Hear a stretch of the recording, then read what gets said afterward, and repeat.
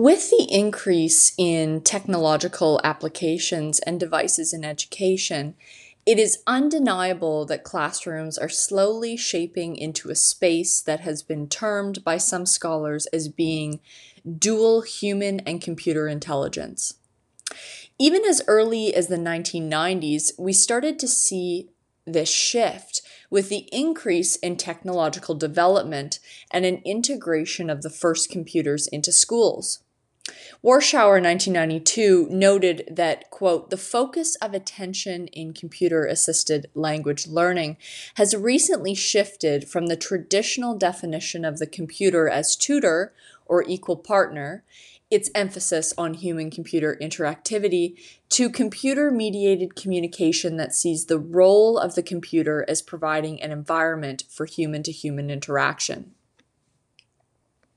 With companies like Apple and Samsung leading in smartphone technology, devices have now evolved, and with them, applications and programs intended to teach or enhance learning. Moreover, the recent COVID-19 pandemic saw a massive influx in schools and classes going online in the hopes of continuing education in this new isolated reality. This event has demonstrated several things for us, I think. And the first is that we are capable of rapid adaptability. Teachers who would be considered digital natives found quick and easy methods for getting their classes online. Other teachers who weren't so apt with technology had to quickly learn new skills in order to deliver their content to their students by distance. We saw companies coming together to support educators, offering free usage of applications like Loom and Zoom. Now, the second thing that we've seen is that technology has demonstrated, and perhaps in the biggest way yet, that it has an undeniable role in education and its capacity to further learning in certain contexts. This pandemic has shown that education does need to embrace technology should it wish to withstand challenging times. So in this podcast series, we're going to be diving deeper into new technology, so namely that of augmented reality and its current and future implications in education. So first, it's important for us to distinguish virtual reality and augmented reality for the purpose of this podcast. So while virtual reality completely immerses the participant into a digital world, as is most commonly seen with virtual reality head devices, augmented reality, on the other hand, does just that. It, quote, "augments or enhances the real world using digital technologies to create an intensified environment." Johnson, Levine, Smith, and Stone, 2010. They define augmented reality as, quote, augmenting virtual data, information, rich media, and even live action with what we see in the real world for the purpose of enhancing the information we can perceive with our senses. So when we talk about augmented reality in the classroom, this may look like technological applications or devices used to enhance the content of the lesson.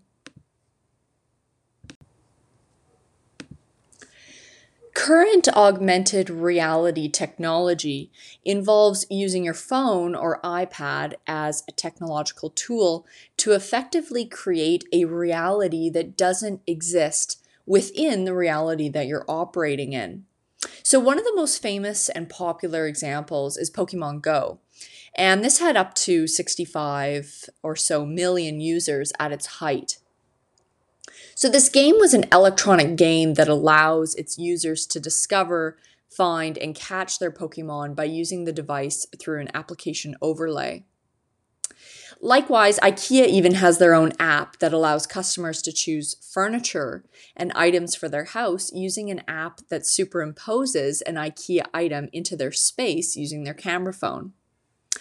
Applications like Aurasma is used in classes to create auras and add interesting detail to class lessons.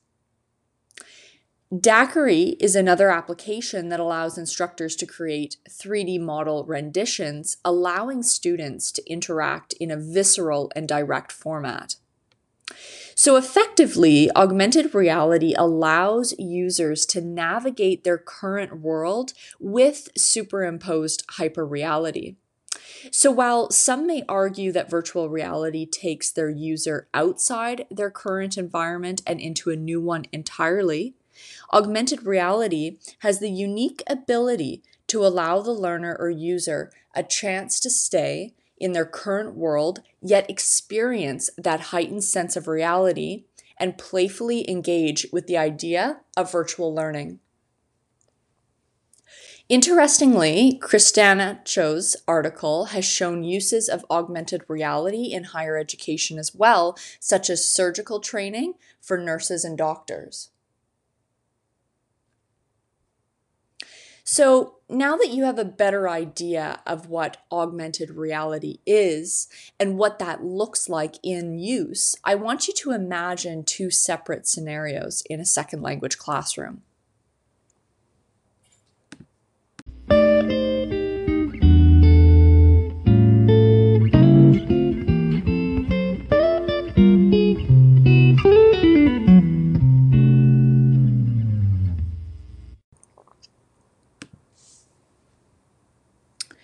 So the lesson for today is learning the elements of a coffee shop and reviewing a basic conversation between a barista and a customer. In the first scenario, you are watching the instructor illustrate the situation on the whiteboard. This is a typical class for you. You have a printout in front of you of the cafe scene with various written labels of furniture and other elements. Now, I want you to imagine this same lesson using an application on an iPad that allows you to see a bird's eye view of the space. The iPad in front of you, using your fingers, you are able to click on elements, and both the name and an audio pronounces the word for you. You can progress through different stages and different modules at your own pace. You can even lift up the iPad and hold it around the room, and the iPad will visualize the cafe for you. So it's not hard to conclude that the second option seems like an optimal and engaging learning experience, right? Well, this is an example of utilizing technology to create an augmented learning experience. So in the next episode, we're going to look at where research currently stands on this technology and possible implications for learning and teaching going forward.